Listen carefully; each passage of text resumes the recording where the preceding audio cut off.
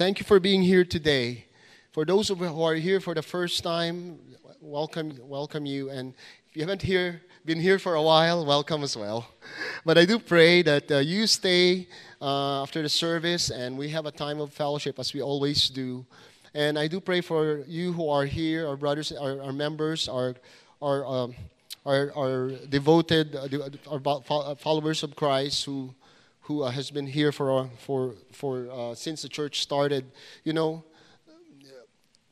show your love for Christ by welcoming our guests and spending time with them as well. You know, I really appreciate what Ning shared earlier when she mentioned that we are not only, to give not just our lips, not just our minds, but even our bodies. We are to offer this to God. She mentioned it at the beginning of our worship. That's why I encourage you that, when we worship, don't hesitate to raise your hand. You are not just offering your lips, you're not just offering your mind. You want to offer everything, including your body. And let us be confident in doing that. Because I'm sure once you're in heaven, I think we'll even do more. We're probably going to be all on the ground, right? Face down on the ground before God, because it's going to be a very amazing moment, experience being in heaven, seeing God's glory. And I also appreciate what John said, and I want to mention that as well, that life is short, and even if you live to 100 years, the only thing that matters then, if nothing in this world, your careers, not even your family, by the way, you cannot, if your family are not believers in Christ, then this is the only time you're going to see them. But if they are believers in Christ, then they're going to be with you in heaven. But what I'm saying is that salvation and, life, afterlife, it's really a personal thing between you and God. And whatever is done for Christ is really what only matters in this life, because that's the only thing you can bring to heaven. Salvation of your family, the souls of your family, of course, and the things you've done for Christ. But our career, our money, everything else will be left behind, and that's why I hope that's good enough reason to give ourselves fully to the work of the Lord, whether in church or in our personal lives. So let's continue with our journey with Paul on his second missionary journey. And we're on the last portion of his journey now. We're now at the end of the second missionary journey. So let me skip this past portion here. Jimmy, can you put it on the first slide, on the title slide? Yeah. So I entitled my message today, Corinthianize No More. Corinthianize No More. And you'll understand why it's titled that way later on. So this is based on Acts 18, verse 1 to 16. So let's backtrack a bit. In your program, I'm going to give you a task because, I don't want you to fall asleep. So I want you to write those. There are 8 blanks there. And as I discuss this, I want you to write down the 8 key cities that Paul visited during his second missionary journey. And we're going to go sort of review again what are the cities that the Apostle Paul visited, and just highlight what happened in those cities, okay? So walk with me here. So after Paul and Silas, after they left Antioch, they went to this cities in Asia Minor, and one of the very first cities that had some kind of a mention in the Bible is the city of Lystra. So that's the first city on your list there, Lystra. This is where Paul met his disciple Timothy. So by the way, this is really good example for the disciple maker ministry that we have in our church. That even Paul himself, he was dedicated. There's this one person that he's pouring into. Of course, there's more, but this one person, he was pouring into his life to train and mentor in Christ, and that was Timothy. And that's where Paul met this young man named Timothy. and he joined Paul's team. So now Timothy, who are the team members there now, Paul, Silas, and Timothy, the three of them are now part of this missionary team. And Paul tried to reach to that area, but what happened, God didn't want them to go to Asia Minor. Although there are millions of people there that need the gospel, but it was not the right time. And Paul, so he ended up going to the next city because God told him to go to Macedonia. So the next city he went to was Troas. And in Troas, Troas, and in that city, that's where he met Luke. And so now Luke is now part of the team. So there's four of them now: Paul, Silas, Timothy, and Luke. And from Troas, because it was a port city, they went across the Aegean Sea and went to a place called Philippi. And so that's the third city on your list there, Philippi. And in Philippi, Paul and his team met a lady named Lydia. She was a businesswoman, dealer of purple. And also, Paul shared the gospel to the family, to the jailer and his family, Paul's jailer. Because in Philippi, Paul was imprisoned with Silas. And in fact, there was there was chaos to the point that the leaders of the city of Philippi wanted Paul to leave the city. Told Paul, hey, get out of the city. So Paul, before leaving Philippi, he had a chance to share to encourage the church there. By the way, a church was started there. Of course, they met at the house of Lydia. And that is the beginning of what we call the Philippian church. And so many years later, Paul wrote to the church in what we know now as the letter to the Philippians. So sinulatan niya tong church na to later on. And so from Philippi, because he was asked to, hey, get out of Philippi, Paul ended up going to Thessalonica. And in Thessalonica, there were large numbers of Gentiles. Many Gentiles believed the gospel. And so, because of this, the Jews who didn't agree with Paul's message, they were jealous. And as a result, they created this mob of bad characters. The Bible says, bad characters. I don't know how does it look like, but bad people. They ended up creating this mob, the Jews, and they ended up trying to, they hunted for Paul. I don't know, maybe they wanted to kill Paul as well, but they could not find Paul. So there was chaos, and as a result, Paul had to leave Thessalonica, had to leave again. And as a result, another church was formed there because of those Greek Gentile converts. And so Paul left Thessalonica, a church was formed there, and what happened is Paul left Timothy there. So you notice that Paul was leaving people behind because he needed someone to continue to teach those believers. So you have Luke left behind in Philippi, and Timothy was left behind in Thessalonica. And so Paul, after Thessalonica, he went to the next city. We're on the fifth city now. There should be 5 cities on your list now. We got Berea. Paul ended up going to Berea. What's amazing about Berea is the Jews there, unlike the other Jews from the other cities, they were rejecting the message. Paul said the Jews in Berea were noble because they not only believed Paul's message, but they searched the scripture. They tried to confirm if Paul was saying was true. They made sure, Paul, are you really telling the truth? Are you really basing it on the Bible, on the scripture? We're checking this ourselves. And so these people were very noble because they studied the Bible, they read their Bible, they tried to find out the truth for themselves. But here's the bad thing that happened. Those bad characters in Thessalonica, they all went to Berea and followed Paul and Silas. And again, they caused problems there that Paul had to leave because his life is in danger. So what happened is Paul had to get out of Berea, travel by sea, and went to Athens alone. Of course, he was with other brothers, but in terms of his fellow missionaries, they were now scattered. So Luke is still in Philippi, and Timothy, who was in Thessalonica, ended up going to Berea as well, probably because there were more Christians there. He said, okay, hey Silas, you might need my help. So Timothy went there, and so you got Silas and Timothy taking care of those believers in Berea. And Paul now was in Athens. At Athens, Paul started preaching again, among the Jews. But he ended up preaching in the marketplace, and he met Epicureans and Stoic people there. We talked about this last week, and began to discuss with them. But the people in Athens, they were very small, very, very high society people. They're like, who is this babbler talking here? They were just interested in intellect, in knowledge, but not really by heart. They were not interested in the gospel by heart. But they wanted to listen to him more.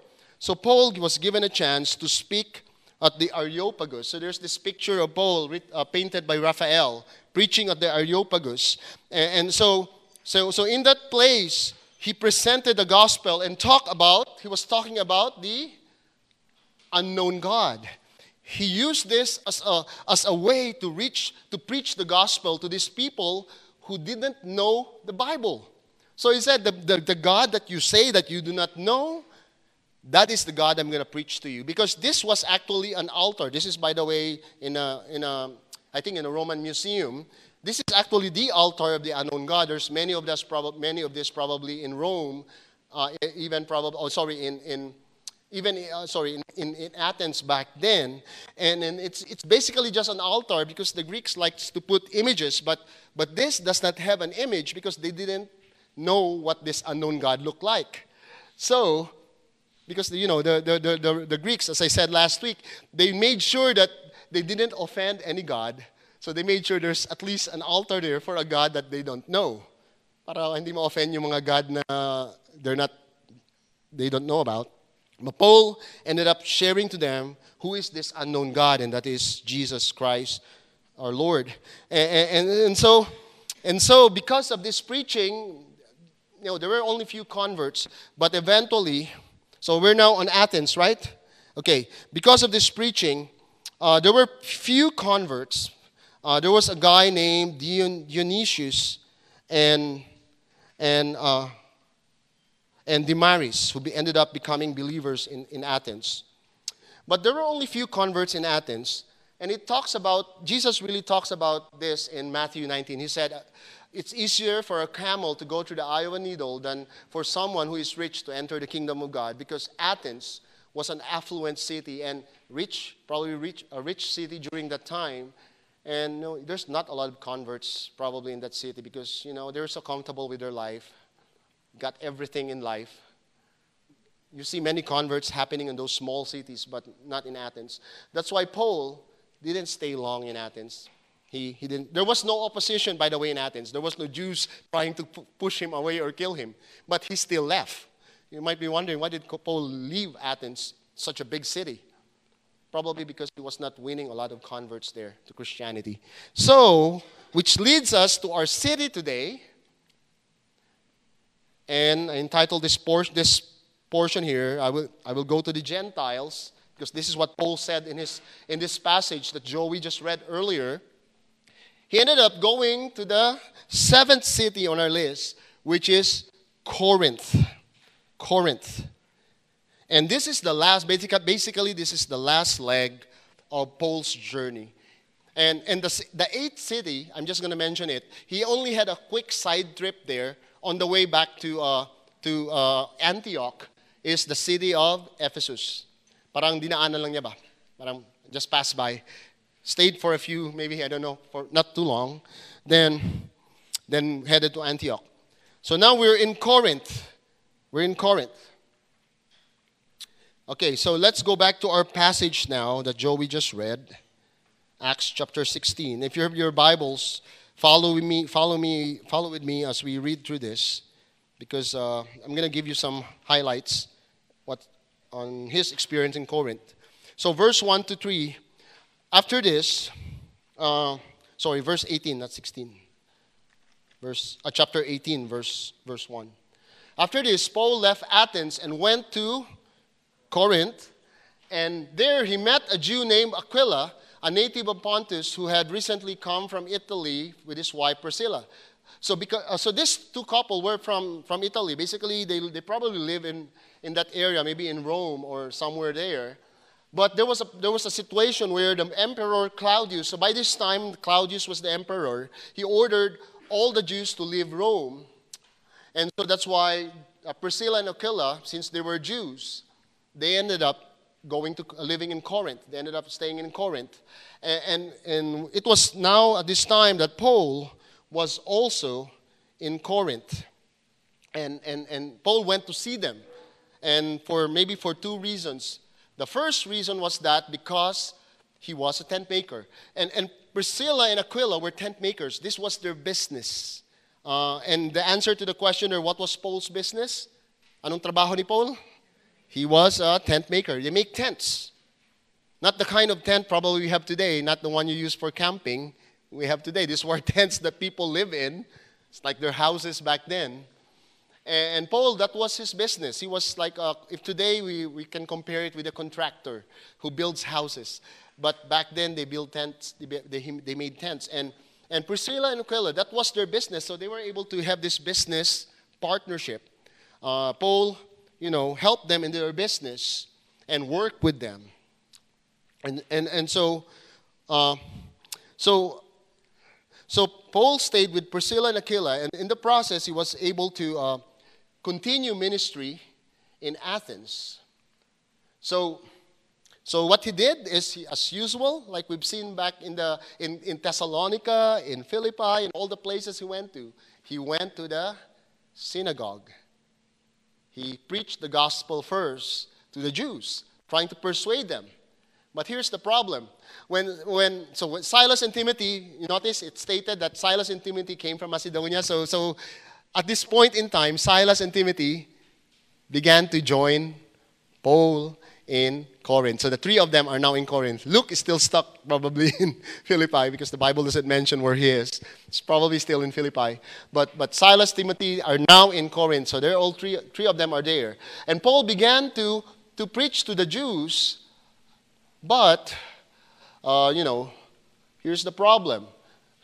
When he began to preach to the Jews, the Jews opposed Paul. They became abusive. And so what Paul did, he shook his clothes in protest and said to the Jews, because the Jews did not believe the gospel, did not believe his message.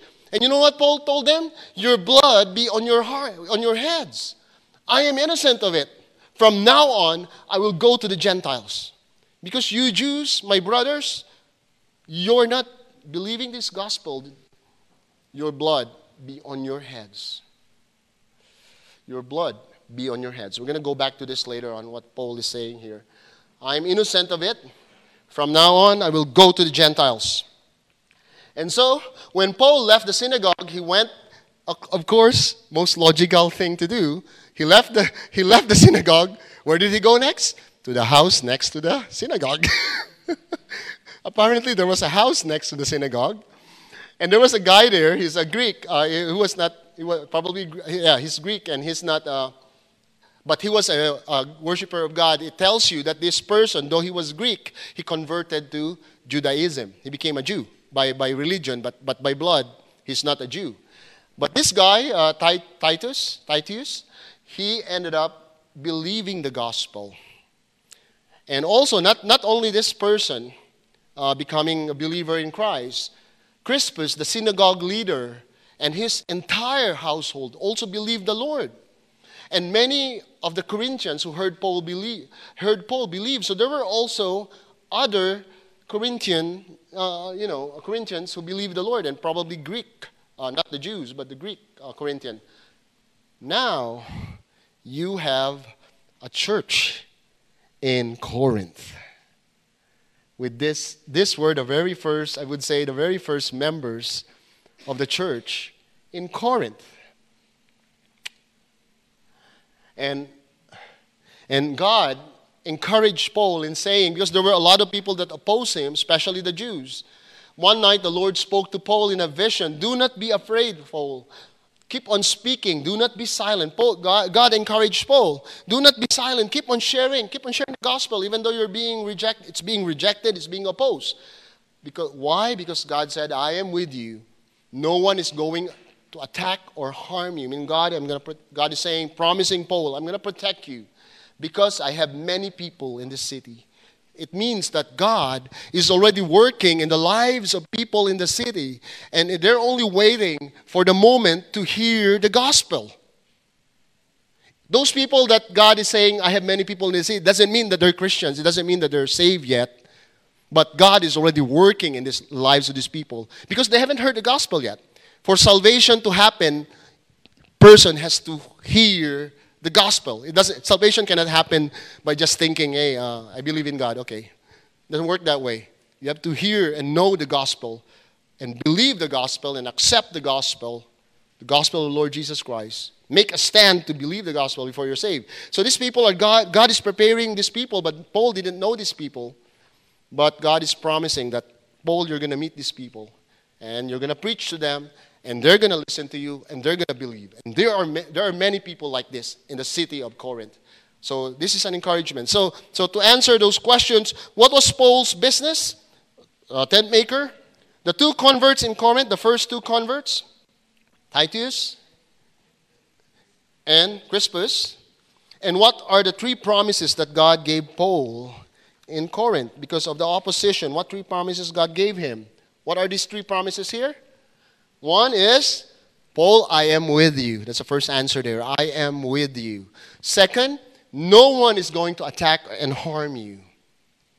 And third, because I have many people. I have many people in this city. I have many people in this city. Isn't this amazing? This is an amazing promise because if you are serving God, you can have that confidence, right? You can have that confidence, knowing that whatever happens to your life, whatever you're going through, you can be confident in saying to yourself and trusting God as well, and having that faith and saying, God is with me. God is with me. And no one's going to attack me, no one's going to harm me. You know, that doesn't excuse you from being careless, but Paul is not going to go run to somebody with a knife and say, okay, God is going to kill me. I'm just going to run to this person like carrying a knife. No, it doesn't work that way.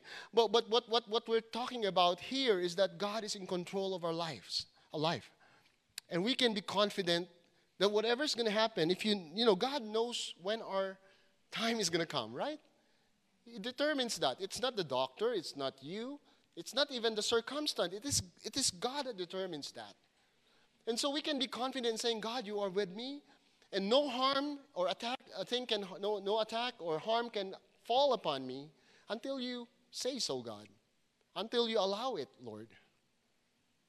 And Lord, also, of course, talking about people in the city that God is working on. It also tells us that, when we're rejected, when you share the gospel, if you've experienced sharing the gospel, many times people would not respond to the gospel. But we should not stop doing that. We should continue sharing because time will come, the moment will come when you find those people that God is preparing, ready to hear the gospel. There are people in my life and Rela's life, in our life, that we've been trying to share Christ for a long, long time. In fact, we shared the gospel with some of them, prayed for them for the past, I would say, maybe 8, 9, 10 years. And tried to share the gospel. They're very close, even hostile towards what I'm sharing. But this past week, out of those families that we've been praying for a while, they were our friends since the Philippines. We've known them for more than 20 years already. And they were our workmates back in Manila when we were working. And praise God that there are people that are responding. Someone has responded already, and for a long time. Little by little. Positive response. And so, don't give up, because God has some people in this city that he needs to hear the gospel. And so, Paul stayed in Corinth for a year and a half. He stayed for 18 months. 18 months in Corinth. And so that's what Paul did there. And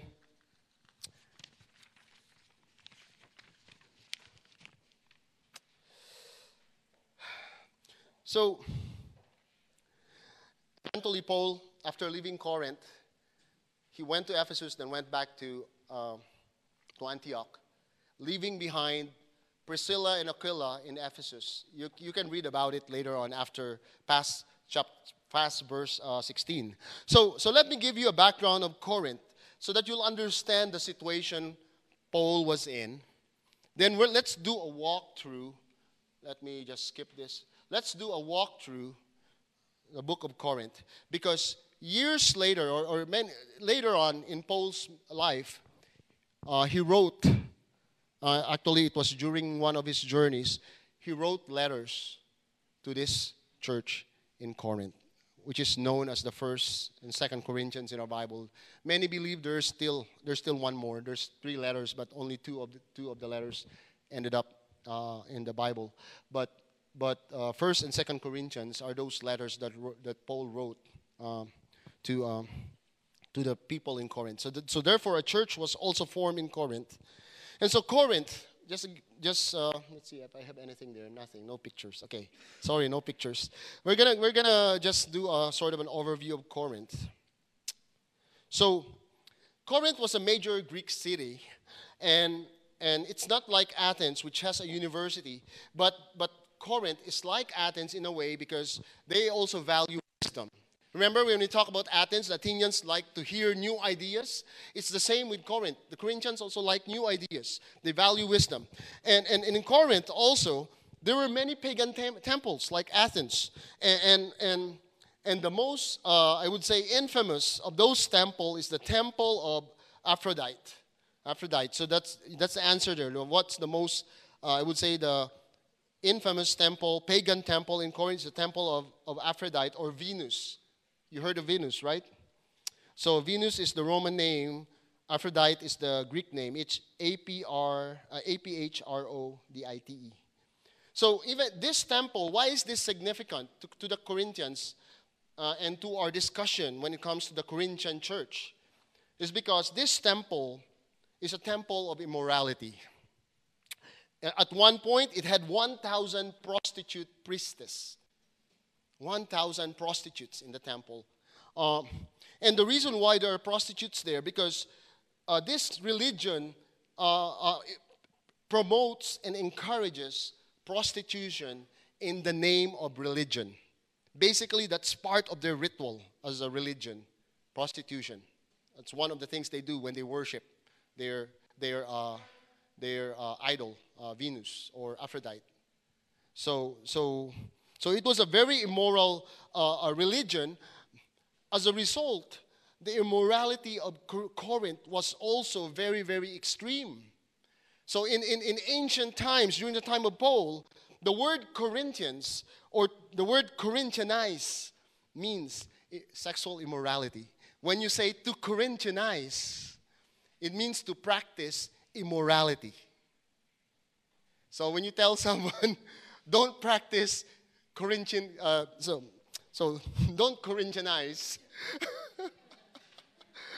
Don't practice sexual immorality.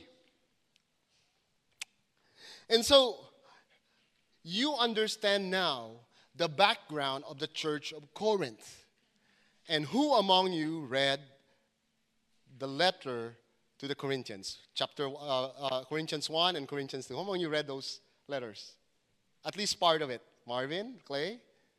I hope all of you read it already. If not, you read it. Oh, David? That's good. You notice what's in the book of Corinth? There is so much immorality going on within the church. So much immorality. Immorality that you cannot even imagine in our time. This was extreme immorality. Extreme. Just to give you a walkthrough so that you'll see what I'm trying to say here.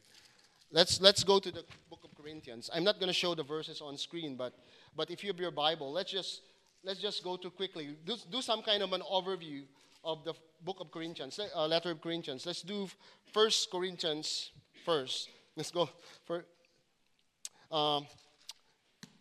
just at the beginning of the book, in chapter 1, verse 10, you notice that Paul was talking about division within the church. They're having some kind of division. Some people are loyal to this leader, loyal to this other leader. Hey, I'm loyal to Paul. Paul is my leader. Peter is my leader. You know, there is these factions and divisions within the church. And if you go on to chapter 3, Paul's saying these words, chapter 3, verse 1. Brothers, I could not address you as spiritual, but as worldly. 1 Corinthians chapter 3, verse 1.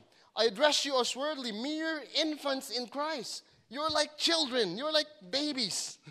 I gave you milk, not solid food. I cannot feed you, advanced teaching because you're like babies.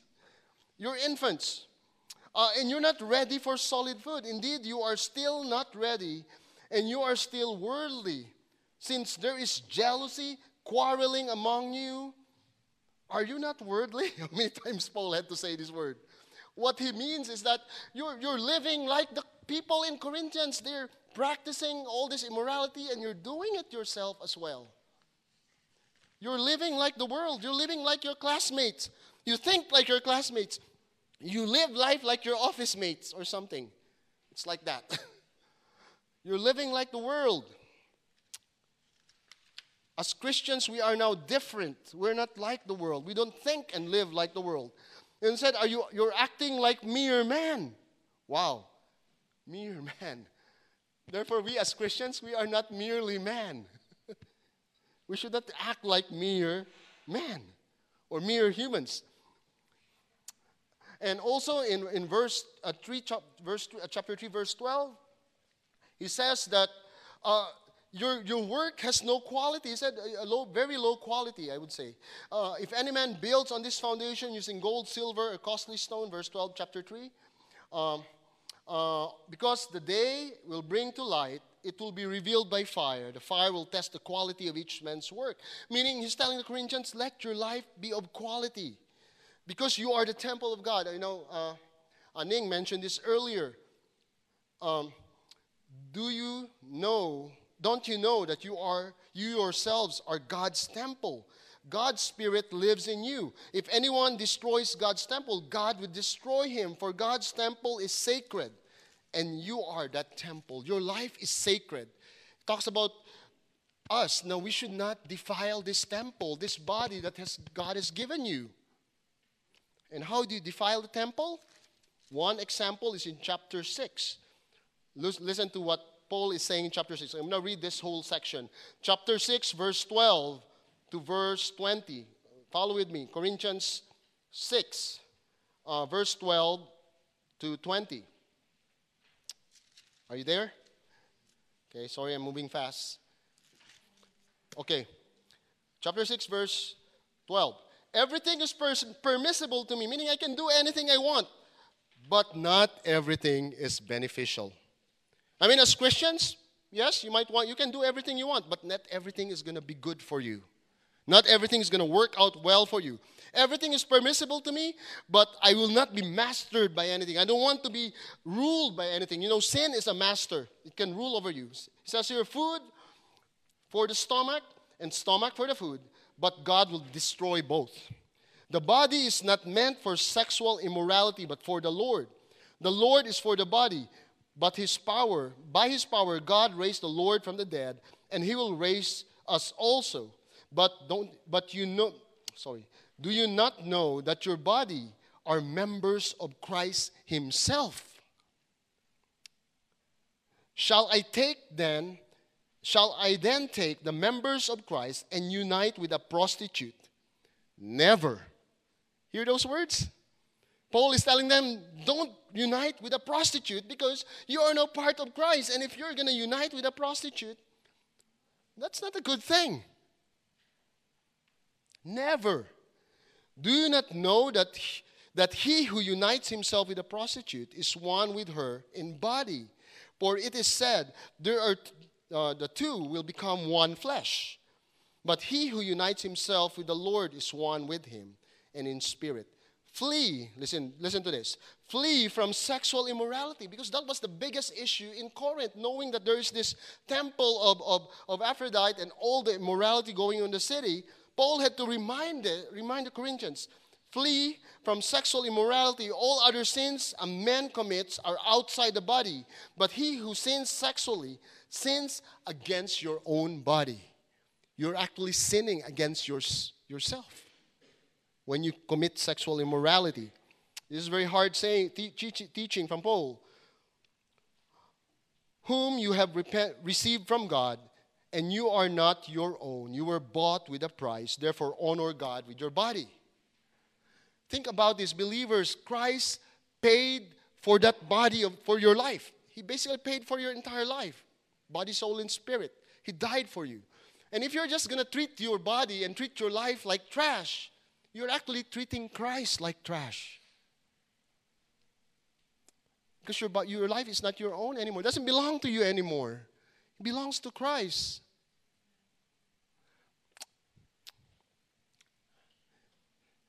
And you notice, this is what's going on in Corinthians. And even worse, I don't know if you read this already in chapter 5.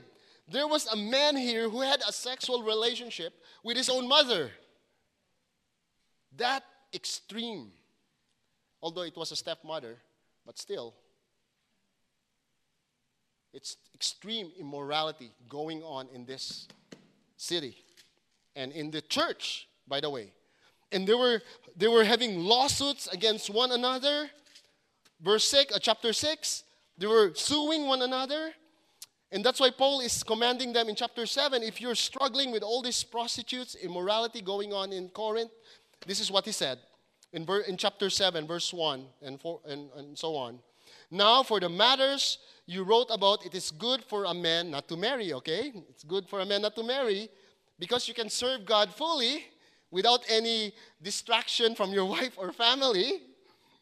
Of course, but Paul said, but since there is so much immorality, each man should have his own wife, and each woman will have her own husband.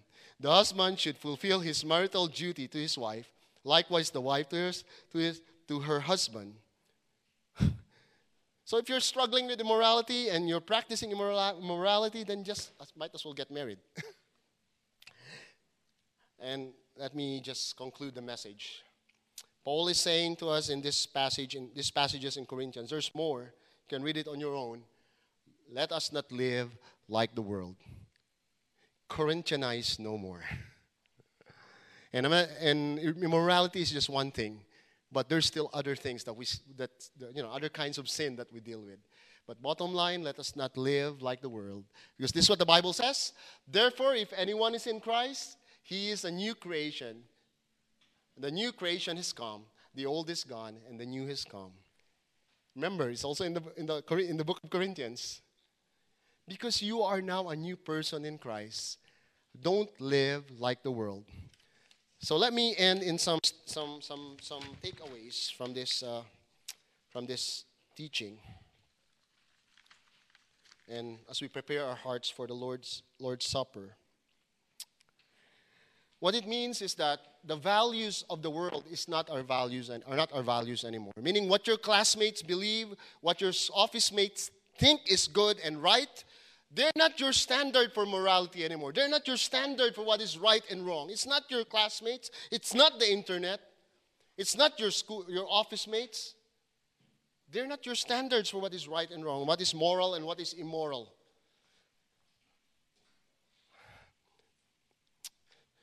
Bible says, do not allow yourself to be put into their mold. Don't allow yourself to be pressured into their mold. Meaning the world they have a standard on how you should live your life.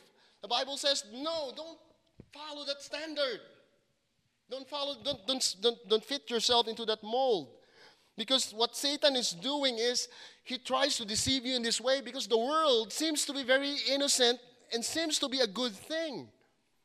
Think about all the enticements you find in the world, all the temptations. Oh, my classmate has a boyfriend. Oh, I need to have a boyfriend because I'm the only one who does not have a boyfriend here or a girlfriend.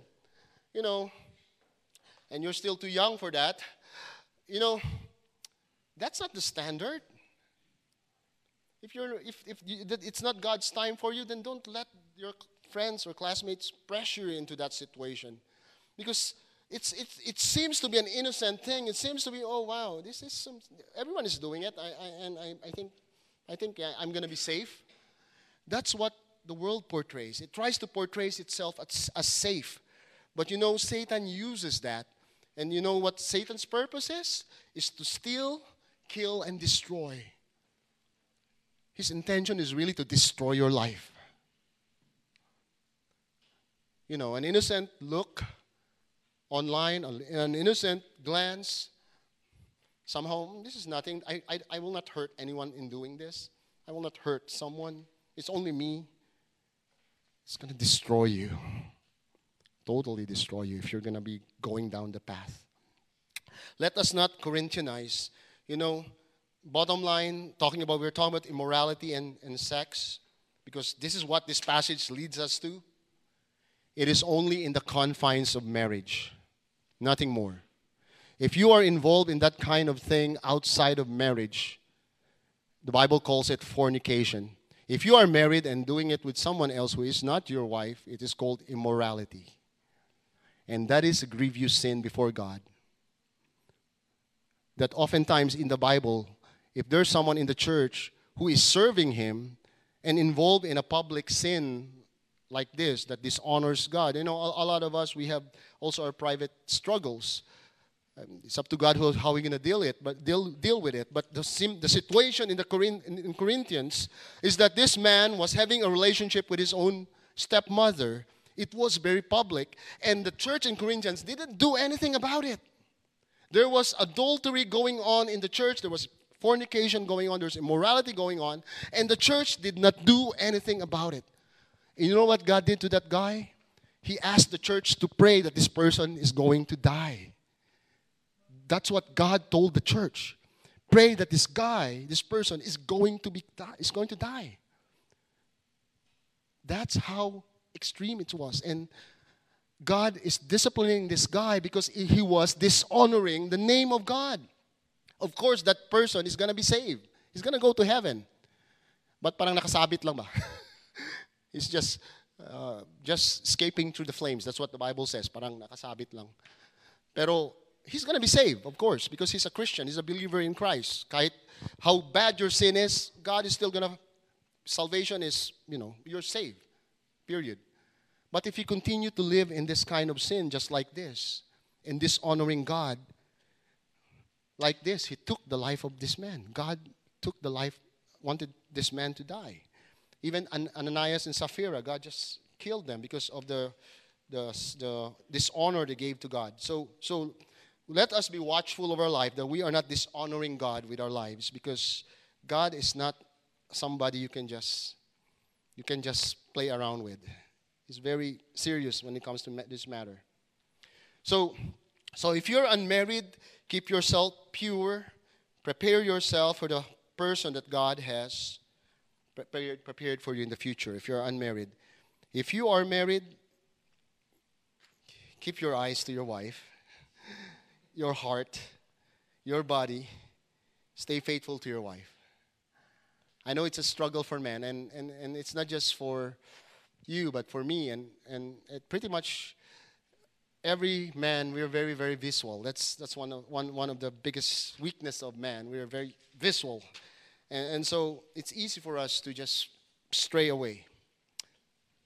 But I hope this is a reminder for you. Keep yourself faithful to your wife. Unmarried, prepare yourself. Keep yourself pure and holy. Last two things. Paul told the Jews, because they didn't believe the gospel, your blood is on your heads.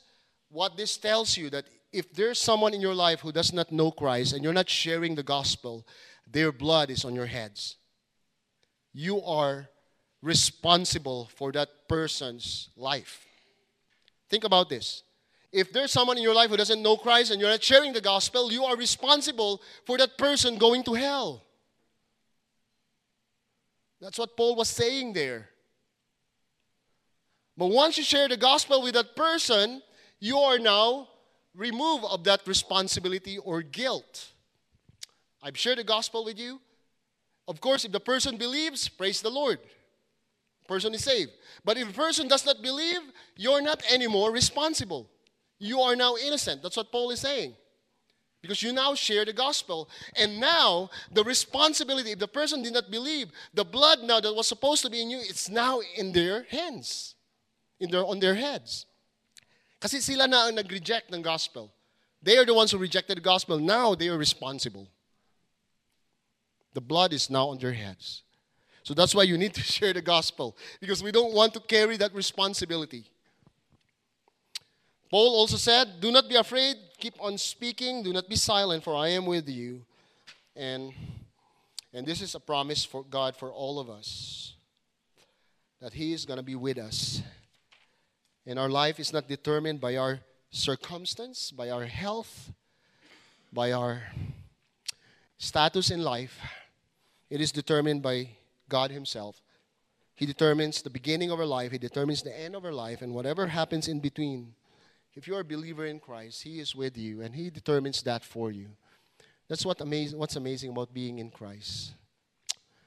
That now our life is in His hands. We sang that song before, right? Life is in His hands. Let us come to the Lord in prayer as we prepare for our Lord's Supper. Let's humble ourselves before God. Lord, the lessons from Corinthians, oh God, might be too heavy for some of us, Lord.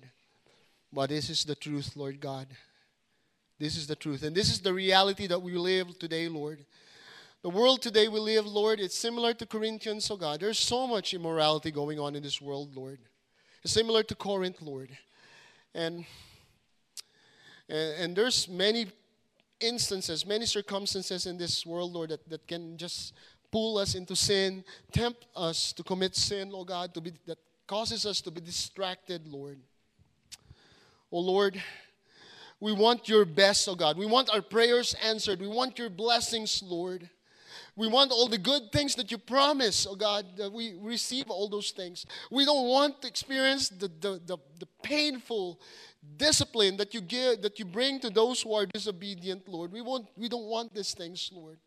Much more, Lord, we don't want you to shorten our lives, to just end our lives because of our disobedience, Lord. Just like what you did with this man, oh God, in 1 Corinthians 5, Lord. Or what you plan to do, Lord. Lord God, help us to live holy, pleasing lives, Lord. To stop immorality on its tracks, oh God. Because this is Lord, this is something that you dislike, that you hate, Lord. It's something that dishonors you, oh God. We sin against you. We also sin against our bodies, against ourselves, Lord. And Lord, thank you for reminding us that we do not belong to ourselves now, Lord. Our life is not our own, Lord. It is yours. We belong to you, Lord. We are your people, Lord. You own us, oh God. Therefore, we cannot just do anything we want with our life anymore. We cannot just do any kind of sin that we used to do. We belong to Christ. And what He wants, what He desires is what matters and what it needs to be done. Because He is our Lord. He is our Lord.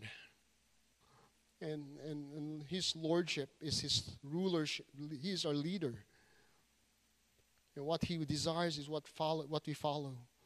Oh Lord, I ask you, Lord, to just cleanse our hearts tonight, Lord, this afternoon.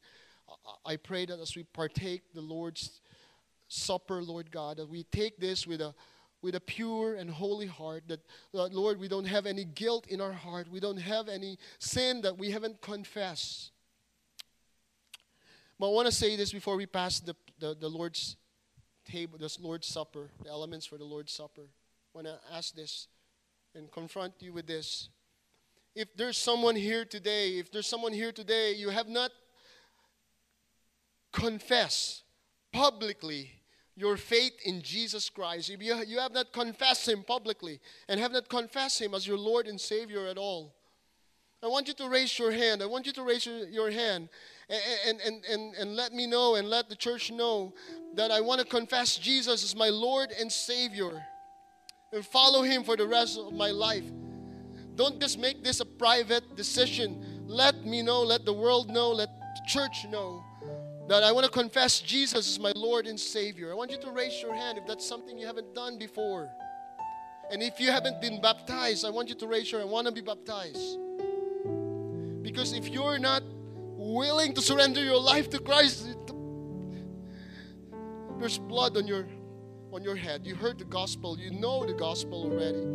You've been here in this church for a while. You know the gospel. But if you're not willing to surrender your life to Christ, blood is on your head. There's blood on your head. This church is not guilty of not preaching to you the truth. But you have to make a decision to surrender your life to Christ. So I want you to raise your hand. If that's your decision, just raise your hands. I want to see you. Just raise your hand. If you haven't accepted Jesus as Lord and Savior.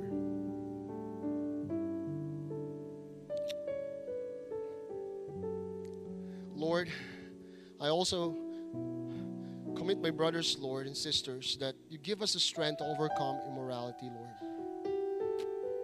With all eyes closed, let us make a commitment also. And this time I want you to stand up. Let us make a commitment to live lives that is pure and holy before God. Let us make that commitment that we will flee from any kind of immorality. I know this is not going to be easy, and there are times we might fall. But God is seeking that we are to make that commitment. God is asking, let us commit to live lives holy and pleasing. Flee from any kind of immorality, any form, whether just looking at something online or actually being involved in adultery. We don't want that, Lord. So let us make that commitment. Let's stand up before God. If that is something that you want to do today, let's stand up. Let's make that stand. Let's make that stand before God. Lord, I want to flee from any kind of immorality. Let's talk to God. Let's talk to Him. Lord, set me free if I'm a slave, Lord. Enslaved by this, Lord. Set me free, oh God. Deliver me, Lord, from any kind of immorality, Lord. Whether in the heart, in the mind, or in my eyes. Set me free, Lord God. Thank you, Lord. Thank you for those who are standing, Lord. But also, Lord God, help me, Lord, to overcome immorality, Lord. Any form of sexual immorality. Because this is the reality we see in this world today, Lord.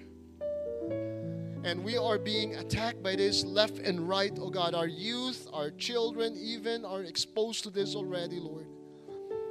And how much more for us adults who are among people who are to think that this is normal. That living together is normal. It's not. It is sin before God. Lord God, let us be a church that's pure. And I pray, talk to God. Tell Him, Lord, help me to live a holy, honorable, God-pleasing life before you. Whether I'm with other people or whether I'm alone in my room. Let this church be pure and holy, Lord. In Jesus' name.